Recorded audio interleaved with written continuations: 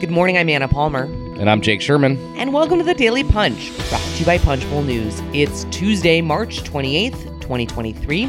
Let's get into the mix. Here are your Washington headlines of the day.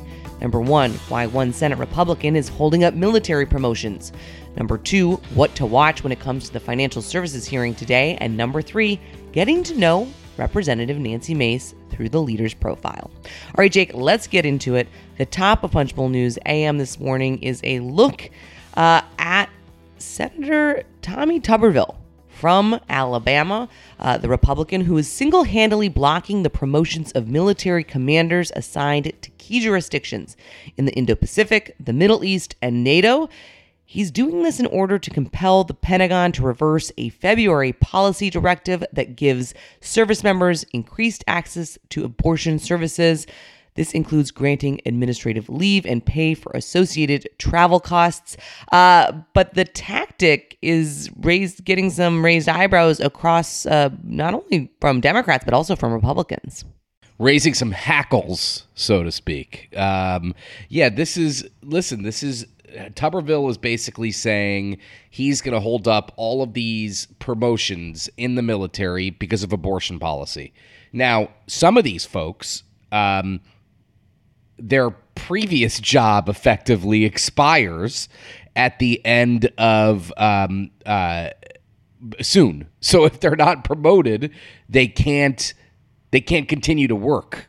And so a few things that are going on at once. Number one, Tuberville has the support of his colleagues. We don't know if he has the support of his leadership. Obviously, Mitch McConnell is not around, but he had a call with Lloyd Austin, the defense secretary, and this has not been resolved. Now, he makes the argument that the Pentagon is basically circumventing law. Right, is circumventing what's basically not allowed, which is government or taxpayer support of abortion. And there's no sign that this is going to relent. And I think it's obvious from the item this morning, if you read it, which everyone should.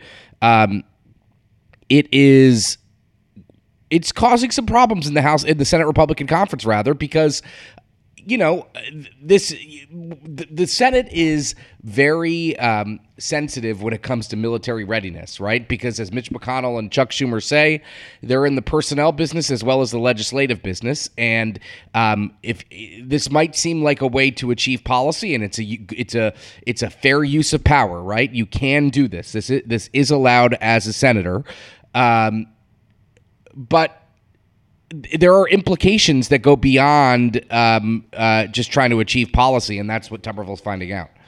Absolutely, and you see some criticism in the item, or certainly some of his fellow lawmakers questioning the strategy, while others are saying, on the Democratic side, dig in, that the military should not be reversing this policy and should not kind of step back from the threat of that Tuberville is doing there, and to say that that they're not going to do any of the military promotions. So unclear how this is going to resolve itself anytime soon, but certainly something we will be watching very closely. Let's move on to the number 2 story of the morning. Our very own Brendan Peterson, who covers financial services for us, has a very good look at this week's bank hearings. The nation's top bank regulators will testify before Congress today and Wednesday, launching some of the most anticipated hearings on financial policy in years. Of course, the issue on everyone's minds, the health of the U.S. banking system following 2 dramatic failures earlier this month. Well, what a morning for us to be having House Financial Services Chair Patrick McHenry in a live Punchbowl News event, Anna. 9 a.m. You can stream it or join us on Capitol Hill at The Roost. And if you are listening to this after 9 a.m. East Coast time in Washington, we will have coverage of the event in the midday edition today, which is Tuesday, and on Wednesday morning in the AM edition. if I have that right. I think I do, Anna, right? You do. Very good. Thank you. Okay, well, as somebody who's in charge of the additions, I'm hoping that I have it right, or else we're in trouble. And we might be in trouble anyway because, it's a long week. Anyway, Federal Reserve, Treasury, FDIC officials. Michael Barr from the Fed, Nellie Lenk from the Treasury, and Marty Gruenberg from the FDIC, all in front of House Financial Services on Wednesday, and banking today. Obviously, Silicon Valley Bank, a big issue for all these folks. There's a lot that's going on. Gruenberg, interestingly enough, is going to talk about how the FDIC is reviewing, is the word I'm looking for, the deposit insurance system. Remember, all of your deposits up to $250,000 are insured in every bank.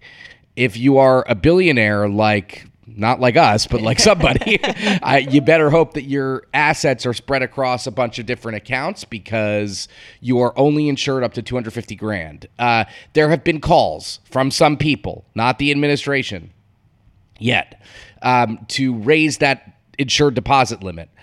Patrick McHenry has said basically the administration hasn't asked him, so he doesn't feel the need to do it. There's a lot to talk about with all of these officials, and it's the first opportunity that they'll all be in front of Congress, and it'll be fascinating to see. A lot of dynamics worth considering. And remember, Republicans are basically blaming the regulators. Democrats are also kind of blaming the regulators. There's no one at this point testifying from the old Silicon Valley Bank management. I anticipate, Anna, that's going to happen at some point, but we'll have to see.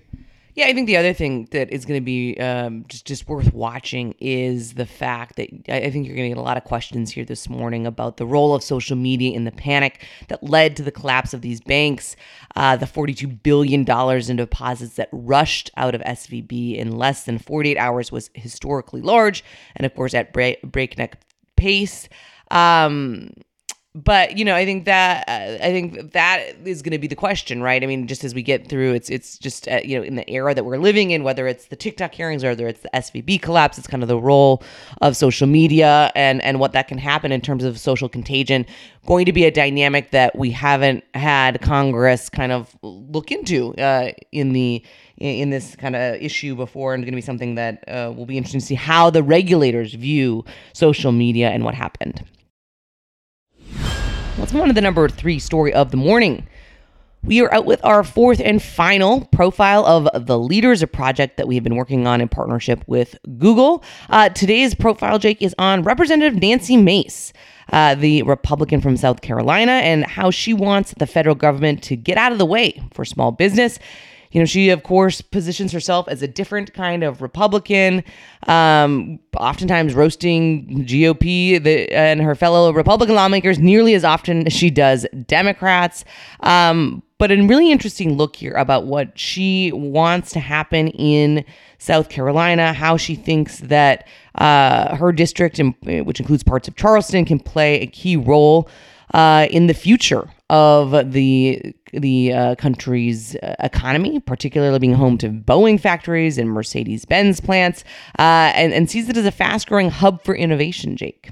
Yeah, a few interesting things about Mace. You noted that she's a different kind of Republican, views herself as a different kind of Republican. I think that's a mostly fair representation of who she is. Now, I will say this, her district is, there's been a lot written about the influx of Northerners, more liberal Northerners to the Charleston area.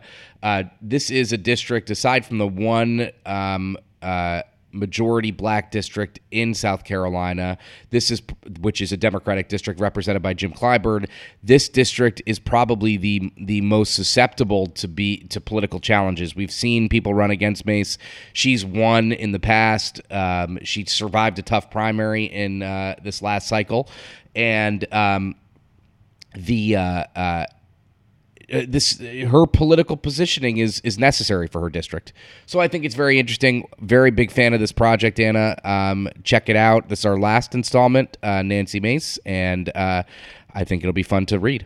All right. With that, thanks so much for listening. We appreciate it. If you like the Daily Punch, talk about it, share it on social media. It's the best way for others to find out about the Daily Punch. You can also subscribe to get more than just our quick wrap every morning about what's happening in the news in our free morning newsletter at punchbowl.news. Have a great day and stay safe.